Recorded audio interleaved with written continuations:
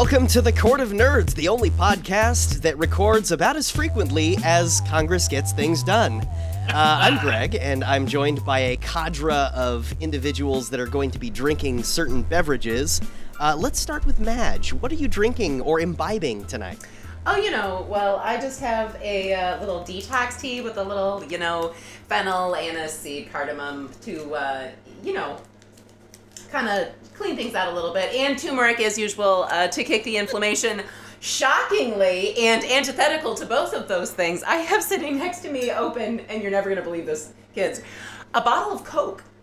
I know. This is like the one time this year. I'm going to drink it.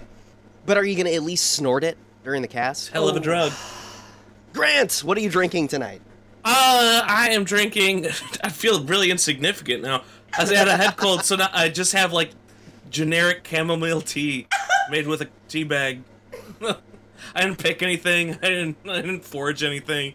It just came from a cupboard, and I added hot water. I didn't forage these either, Grant, baby. I'm teabagging it, too. We're both teabagging it. Yo, who wants to get teabagged? Well, we're starting this off on the right foot, I see. Kevin, please don't disappoint me. I don't know. You might be disappointed. I am drinking a beer. It's from Harpoon Brewery, but it's also from this little company called Dunkin' Donuts. It's Harpoon's Dunkin' Summer Coffee Pale Ale. Fascinating. What? That's amazing. Oh my gods. That is so cool. When you drink it, do you go running? Well, it's about close to 10 o'clock at night here, so yeah, it's a great idea that I'm drinking this, especially since my dog woke me up at 4 a.m. So yeah, I'm gonna take it for a spin. First time I've had it. That's a coffee beer. Kevin, I admire your heroic spirit. And bare face. So delicious. On that note, I'm drinking a drink from ye olde San Jose, California. It is Hermitage Brewing Company's Imperial Stout. It's called 2 Ton, and it is, quote, a weighty brew. Oh, I see what you did there. Ooh. Oh, that's actually really nice. It actually kind of tastes a little bit like... Coronavirus? Yes, we have a lot of that here in the Bay Area as well. Zombie. Yes. So, Kevin, you went and saw Birds of Prey today. I did. I'll give a brief rundown of it. It was Birds of Prey, of course, is the comic hero group from DC Comics that is made up of, well, honestly, up to this date, anybody who they want to, throw in there. Typically, you want it to be women.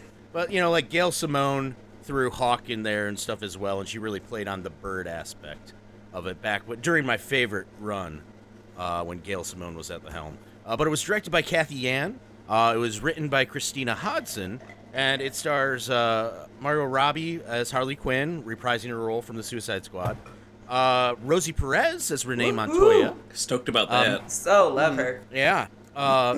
Mary Elizabeth Winstead as Helena Bertinelli, the Huntress.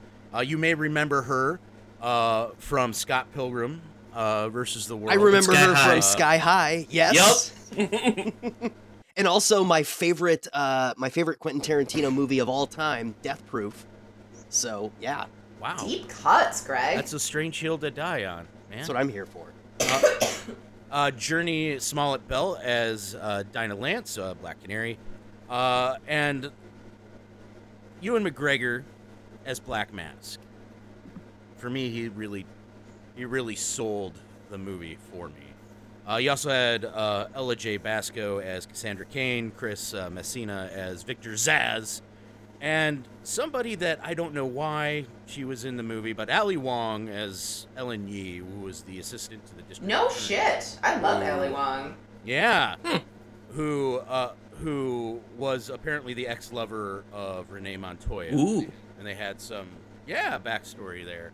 But Ali Wong, pretty much, she delivered 2 lines and was stone-faced the majority of the time. Oh, that's a huge bummer. Yeah, like you could have had a great comedy bit with her, but nope, they played it serious. Release the Yan cut. Yeah. That's right. I'm sure the director's cut is going to be winning Oscars. I was going to say, it sounds like the Suicide Squad director's cut was totally different. Could we be looking at like a similar like director's cut extended release situation here? I'm hoping because that I'd really like it if this movie made a bit more sense. Because the first half of this movie is entirely told through flashbacks. And flashbacks narrated by Harley Quinn, mind you. And it kind of plays into the fact that she's crazy. She's not stupid. She reminds the audience that several times that she has a PhD.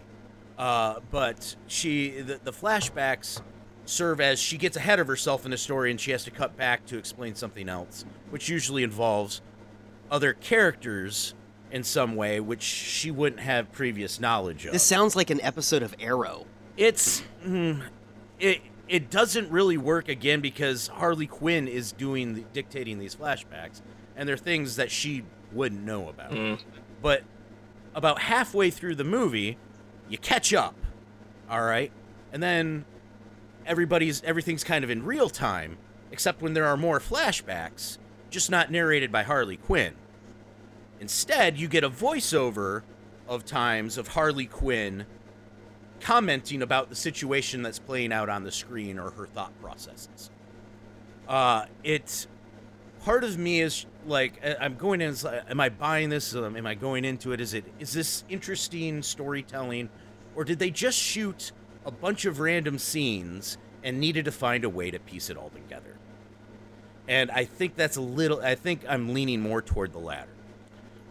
Some things about since I'm trending negative right now, other things I didn't like, there's no consistent feeling about Gotham City. Like, the Gotham that you get in there is at one time, like something from the Burton era, could be very, dark and gloomy. And then other times, it feels like it's in Koreatown in LA, because that's where they did the filming. And so, there's a bunch of little bodegas and all that kind of stuff. It just doesn't feel a consistent Gotham City. Some of the other things, like the casting, I really thought was interesting, and I wanted to see kind of how it went, because in my mind, I have different ideas of what these characters are, being an avid comic reader. But I must say, they really pulled me into it. I liked Mary Elizabeth Winstead as the Huntress. I think she played a great role. Journey Smollett-Belt, she was going to be the hardest sell for me, but she can sing. That was great. And some of the other characters, Ella J. Basco's Cassandra Cain, the little retconning they did there, but she was still an orphan, and so there was that. The fight scenes were by and large pretty amazing. Think of like Deadpool levels of violence and just like kick-assery. Is that where we get our R rating from? Is from violence?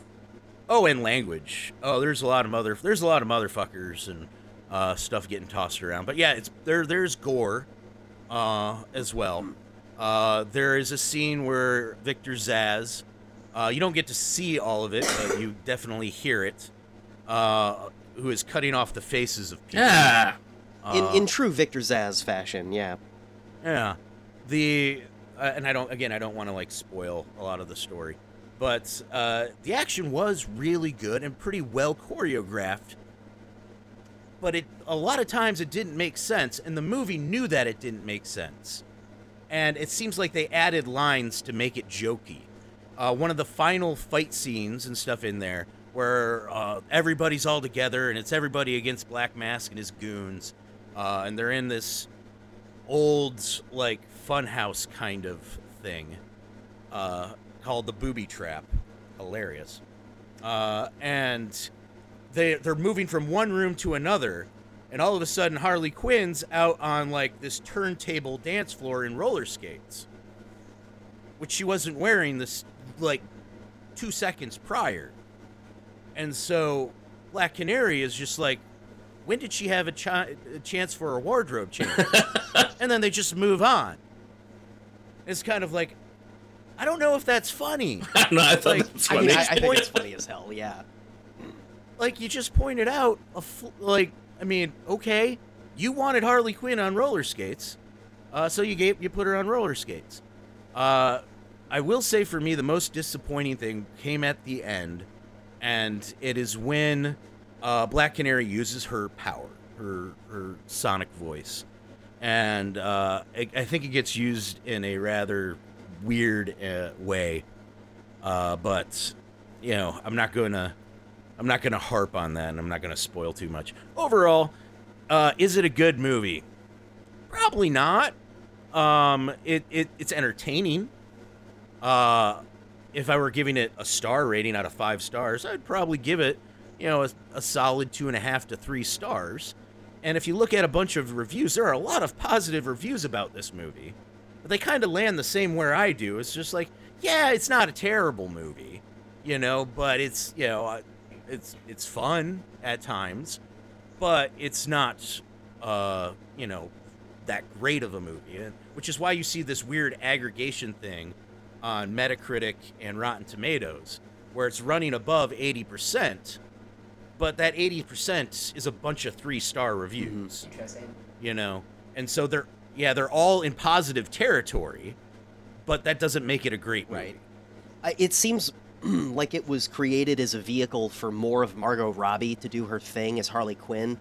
And, I mean, I thought that she was probably the best part of Suicide Squad side, which I was really not a big fan of. I'm usually the one to do that.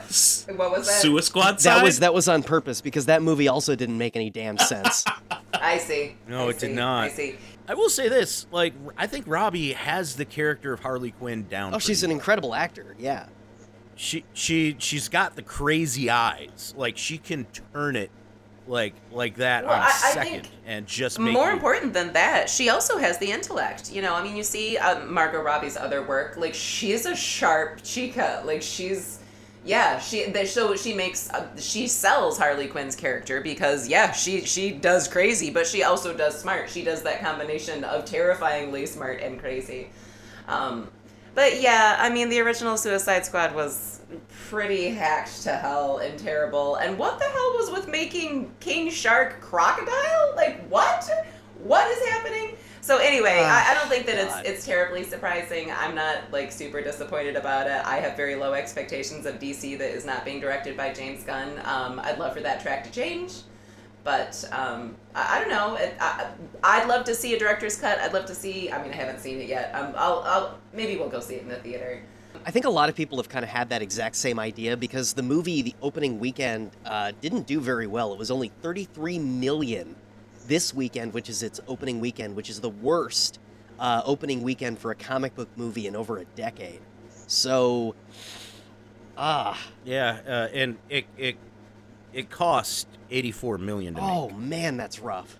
Now here's the thing: worldwide gross. In the U.S. it was only 33, but worldwide it's 81. So they've almost recouped their cost. Yeah. But they're going to have a few more good weekends in order to get that. And I don't know. They'll get there. They'll still make a profit on it, but hopefully enough to make a sequel, and then we can see more of the cast altogether, which is a number one complaint that I've heard too. I just want to see, more of the Huntress of Ramona Flowers. Shoot it. There were some good jokes in that. Black Canary was, kind of, making fun of Huntress, and what's with the whole Robin Hood bow and arrow thing, and very angrily Huntress responds, it's like, it's a crossbow. I'm not 12. I think my thing going into this is, I've never really liked Harley Quinn. I'm not too excited. Yes, Margot Robbie's amazing. She was one of the only redeeming factors of Suicide Squad. But more going into this, I'm more excited to see Black Canary, Huntress, and Detective Montoya. So going in, those are the 3 I really want to see. And also, I'm approaching this like I did going into Rise of Skywalker, where it's like, I didn't like it that much, but I enjoyed the hell out of it, because the fight scenes were amazing. Some of the character work was good. I'm not looking at my socks blown off. I just want to have a good time with this movie. I had so many problems with Rise of Skywalker. So Yeah. many problems. Well, would you say you regret seeing it? I don't. I say that in the moment, it was a lot of fun. Mhm. In the moment. Yeah. In retrospect, it was not good. Well, that's Because if you that's think about anything too hard, Yeah. everything kind of starts falling apart. Not if you But look at it through it's the the lens of opposite. Jungian psychology. Womp womp. I agree with you, Greg. It is like the opposite of The Last Jedi. Mhm. The more I sat and the more times I watched The Last Jedi and the more I thought about it, the better the movie it became. Yeah. Whereas The Rise of Skywalker, the more I think about it, the worse of the movie it became. All I'm hoping for is this will be a fun movie. I'm sick of people wanting DC movies to be like Marvel movies. They don't have the infrastructure to do that quite yet. They don't have the talent around it, producing and directing, and God knows, like, studio supervision. I just want this to be a fun movie that I wouldn't mind watching again. It's fun. It's fun. You will enjoy watching Harley Quinn shoot people with confetti cannons. Yeah. That sounds like a lot of fun. Absolutely. I think this movie's going to be... This is my prediction, at least, is it's not going to be doing well opening weekend because there's a lot of butthurt bros out there that want Margot Robbie to be so much more sexier than she is. And that's going to hurt the opening day weekend, but they can claim their little Pyrrhic victory here, but as word of mouth goes around and people like go back to see it, I think it's going to do well in the long run. I don't see why it couldn't. It's got too much talent behind it. Yeah, I really do hope that it does. I agree, and I appreciate your optimism. Yeah, I think that's a really positive attitude. Yeah, everyone involved is awesome, and plus, if this does well, maybe we'll get like a DC original TV show with Renee Montoya as the Question, and everything will be awesome. Oh my Yes. God! If Rosie Perez is the Question, See, mind yeah, blown. there's too much good that can come out of this, not to have it do well going forward. Anyway, So, with a DC project, who is your dream, like, what is your dream book to be made and, like, director pairing with that book? Because my first thought is, like, I would actually love to see Rian Johnson do a take on, like, Constantine. oh Because my I think gosh, I think he would be able to weave like a really intricate tale with, you know, little bits of information. You know, here's something small here that becomes big later. I just saw Knives Out, so I'm like yeah. gung ho Rian Johnson right now. But I think he'd do an incredible job with Constantine. Well, like Warner Brothers should be backing a Brinks truck up to his house anytime soon. Like if they're smart, they would be like, "Here's a bunch of money, make a movie. We're not gonna say shit." Yeah, I'd also desperately want to see Edgar Wright do a Booster Gold Blue Beetle movie. Can you imagine how much fun that would be? You just stole that from my brain. Or even just have him do like Justice League International, like just lean hard into the B-list character Justice League, because it would be Go complete indie. contrast to Perfect. what they've got right now. Yeah, it'd be awesome.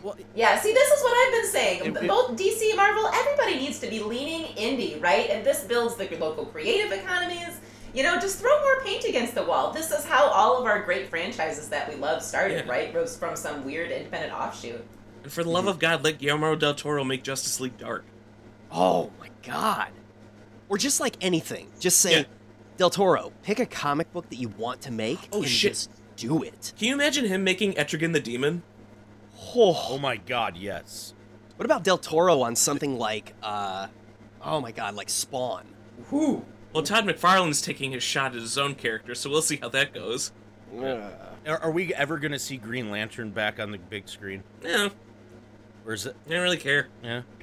At this Yeah, I point- don't know. No. I'm just like DC. Every movie that they make since Suicide Squad has been, hey DC, just do something good.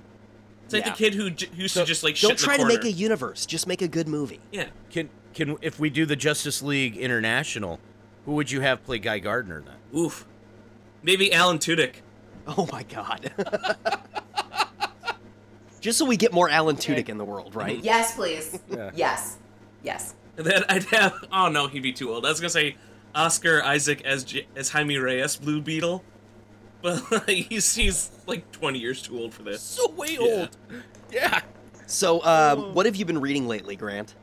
I actually, because of my head cold, I've time traveled from Wednesday to here.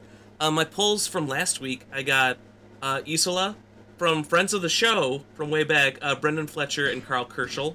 They are wrapping up their second arc, and man, it's a doozy. It's neat because there's been time between the issues where you kind of forget what's going on, so as soon as you get ushered back into the story, you're like, holy hell, this is crazy. I also picked up Money Shot, which is one of the fucking funniest books. I know I told Greg about it. Mm-hmm. It's put out by Vault Comics, who's just, like, swept Publisher of the Year awards for 2019. But this book is written by Sarah Beatty and Tim Seeley, and the art is by Rebecca Isaacs, who's also doing Reaver with Justin Jordan. And Rebecca Isaacs right now is, like, in my top 3 favorite artists of all time. Her work is amazing. But this book is about, in the future, when everyone is so desensitized to pornography that they can only get off to watching super weird stuff. So this group of scientists are like, let's go have sex with aliens. I bet we can fund our project that way. And guys, I can't stress enough to track this book down however you can find it. It's so fucking funny. No. Do not Google Money Shot. No, yeah. Make sure you put Vault Comics, then Money Shot. Don't just... It's kind of like when you try to Google sex criminals, you're going to get the same problem. Yeah. It doesn't always pan out that way. Oh, and longtime friend of the show, Steve Orlando, wrapped up Martian Manhunter, which was really awesome. He and Riley Rossmo, the artist, tied things up into a neat little package, like bringing him into the established character of Martian Manhunter. And also, of note, Steve finished out his exclusive with DC, and he's going to be writing Wonder Woman for them, but otherwise he's just picking his own projects. Which is really cool for someone like him. I know he's intimated that he's working with TKO Studios. That's the publisher that did this. They release their books either as completed trades or you can order them as floppies. It's a really cool marketing strategy. Interesting. So he's doing something with them. I think he's doing something with Boom and something with Image. And I'm really excited for him in this regard because he's such a creative writer that it's nice to see him not have to juggle an IP and see like what he can and cannot do. With this other stuff, he can just do whatever the hell he wants. And usually after like Undertow and Crude and all this other stuff, gosh, the sky's the limit for him. So big ups to Steve. You done good, my man. Please come back to Grand Rapids. Madge, what's been on your plate lately? Oh, I'm always prowling the depths of Netflix for what's good. My husband brought a fun little piece from I think that it's a Swedish show called Ragnarok, and it's dubbed over in English. So the idea is that it's basically Norse mythology. That show is fantastic. Do you know what I'm talking about? Yeah, no. So it is. Oh yeah, the plot, killed the entire season. If you know anything about the plot of Norse mythology, Thor Ragnarok in the MCU basically touches on it and explains it. So it is the plot of Ragnarok set in modern day times. It's English dubbed over, so it's nobody that we know. It's all, foreign, kind of has an indie feel, but it's fantastic. The effects are really, really good. The storytelling is fantastic. Its social and political commentary is just really sold me so fucking hard.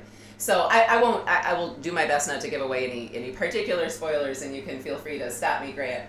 But basically we have, as in Norse mythology, we have the gods and the giants battling and their battle maintaining balance so that they don't destroy the universe, which it's worth noting we see in other mythologies throughout the Mahabharata, in Hindu mythology, the flood in the Bible, Genesis, right? I mean, so many other places. Well, this balance has been thrown off, and so it's only the giants who are maintaining rule. And in modern times, they are business owners who are creating toxic waste within their environment, which is melting the glaciers and contaminating the local water with cadmium and lead and mercury. And they also are the business owners of the community, so they basically own all of the information and are telling everyone not to worry, and own the police, and are, knocking off our key characters to destroy witnesses. Good thing this is a fictional Right. show, right? Yeah, right. Right, but it's all, and they weave it so beautifully in, because instead of like biological Thor, and instead of dealing with all of that, it's, our characters, Thor is spiritually bestowed, right? Freya, our very opening act, right? He and Freya have a moment, and he is Thor because he expresses a good, pure heart. And we see it's the hero's journey. So, Joseph Campbell would be so pleased. It's just, and the social commentary is, like I said, could not be more appropriate for our time. So, yeah, highly recommend. Oh, and that kid playing Magna is just amazing. His evolution throughout that whole first season is just jaw-droppingly good. So good. So good. All of the actors, really. They're just, they're phenomenal. The Giants do such a good job of being evil and infiltrating society. And yeah, like the analogy is just, my tinfoil hat is just ringing. I'm like, oh my God. Oh, it's so good. And each episode's like, 45, 50 minutes long? They're you kind of lose track because they just go by. There's only 6 episodes, and they're like more than an hour each. So it's some solid viewing. And I have to say, little literary notice here.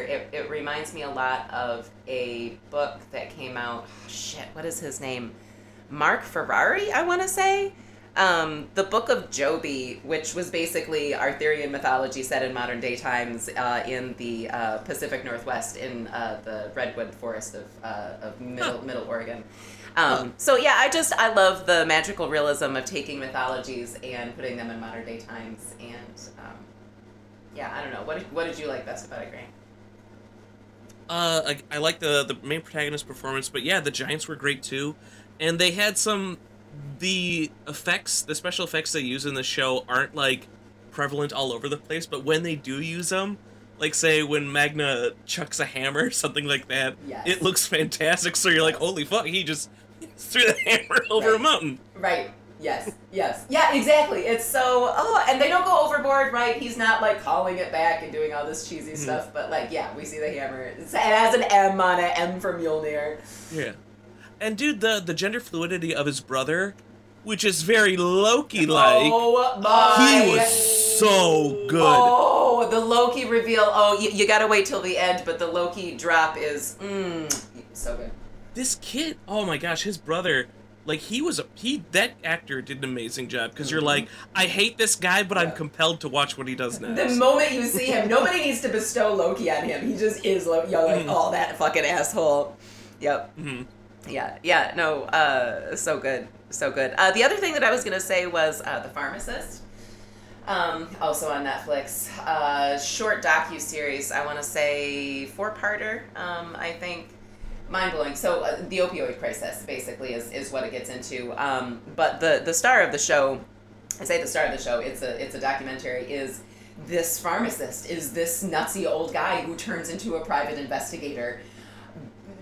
And just by accident. I mean, it's basically what he does as therapy for coping with the trauma of his son's murder, right? So his son was buying meth in a bad neighborhood, and he had no idea that his son, was using, and basically it opened his eyes to addiction. He investigated his own son's murder successfully. Literally was cold calling through the phone book within a geographic radius, called the only other witness who had seen it. Crazy. This guy is literally, like, he's off his rocker. He's badgering the local police department. He's badgering everyone. They're trying to get him to back off, and he solves it. But he's attuned to this, and he's a pharmacist, and so he notices pill mills being created, and he sees kids coming in, and kids that he's prescribing opiates to end up dying.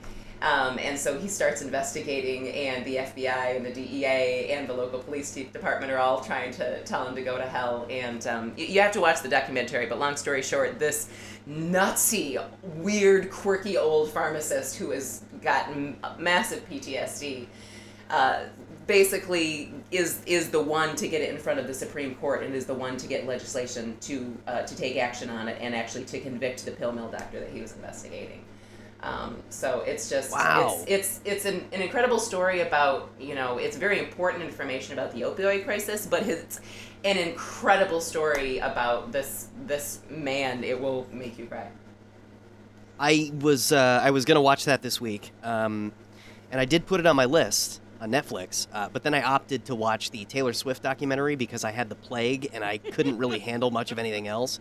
And I will say, it was a lot better than I thought it was gonna be. I mean, I know it's total fluff, but I had a really good time watching Taylor Swift, whose music, yes, I do enjoy. I know that will anger some people, but I do enjoy her music, and I liked watching her go from being, basically a child who didn't really have any idea of what the hell was happening in the music industry to actually having to battle people to keep control of her own music and to keep control of her own sound and her own message that she wanted to get out.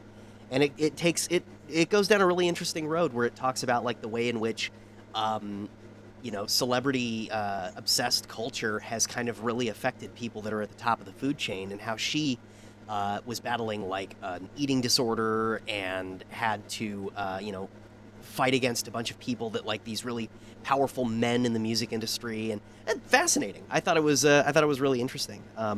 And it has nothing to do with anything nerdy except for my own nerdy interests. So, yeah, I will definitely watch the Pharmacist because Netflix is just killing it with good content right now. So, dude, well, first of all, I support your support of Taylor Swift, her music and the documentary. Thank you. I do. No, seriously, Netflix is not only crushing it in the original content department, but I hesitate to say this because this makes me sound even more like a crazy person than I already am.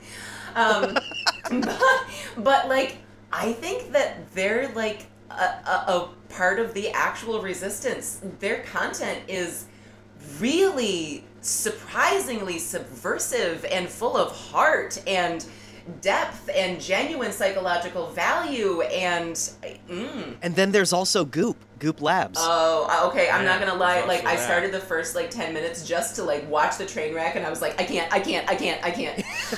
Hey, you gotta keep the lights on somehow. Episode 4 is literally the craziest, where they massage people with energy. You mean Reiki? No, the guy said it's not Reiki. Oh. Okay, hold on. What the fuck is Reiki? It's like controlling chakra. Yeah. I feel like I'm not qualified to answer this, but yeah, like Kevin said, but it's also being able to understand your body's energy balances and to attempt to, rebalance them but also kind of to let you know where your deficits are, right? A good Reiki practitioner will give you, here's supplements that you need, blah blah blah. Well, yeah. So obviously it's all about watching 15 minutes of skinny white girls in yoga pants get weirdly almost molested by a guy. That seems like a lot. I'd rather watch brimping, which is hair fucking. There's if this you wonderful. Don't I'm not gonna ask you why you know that, Grant.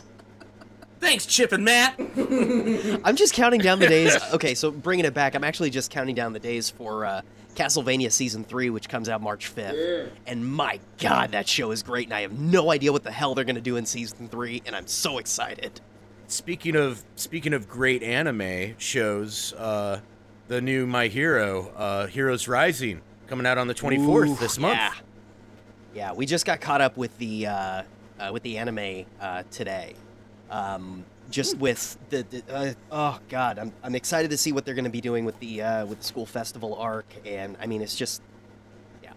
I know that Rachel could probably talk a lot more about what is going to be coming in Hiroaka, but I'm pretty excited to see what's coming next, because that last arc with Overhaul just floored me. If I had known you were gonna pour something, I would have pretended to pee. Do you want me to give you a heads up next time? Yeah. What should I do? All right, well I think that might be a cue. Marker. Okay, yeah, all right. Well, on that note, I think it's about time for us to wrap this up. You're welcome. Marjorie, what do you got to promote this week? Oh, I am trying to get everyone to buy Cosgirl, my new literary magazine that I am trying to bring to print. It's ready to print. Just go buy it on Indiegogo. Go to cosgirl.com and hit buy print issues on the nav link. All the cool kids are doing it. And Kevin, what you got to promote? I'm gonna promote My Hero because again on the 24th is the new movie launches here in the U.S. And I'm sure there'll be like Fathom events and stuff where you can go see it in the theater. But I'm just gonna download it like a sane person. And Granthony, what you got? I'm trying to find the name of this, the Twitter for this project. It is an RPG based off of African mythology. Oh gosh. Oh, I heard about this. Yeah, it looks incredible. They've been posting artwork. There we go. It's called the Ouagadougou Chronicles. You can find them at Ouagadougou Chronicle on Twitter. It looks incredible. It's called an Afro Fantasy World, which is right up of Madge's right up Madge's court. Oh yeah. 5e pen and paper adventures in an upcoming online game developed by Twin Drums. This looks so incredibly cool. They have artwork. They explain some of the lore. It's getting ready to launch, and my gosh, everything about it just looks incredible. Fantastic. At Ouagadougou Chronicle. I'm going to promote this week this cast and also Reverse Centaur. So go to thecourtofnerds.com. There you can find all of the nerdy happenings. We're going to try to keep this podcast updated at least once every other week, as well as Reverse Centaur coming to you on off weeks when we're not doing this cast as well. Thecourtofnerds.com. Thank you very much for listening to us, and we will see you next time.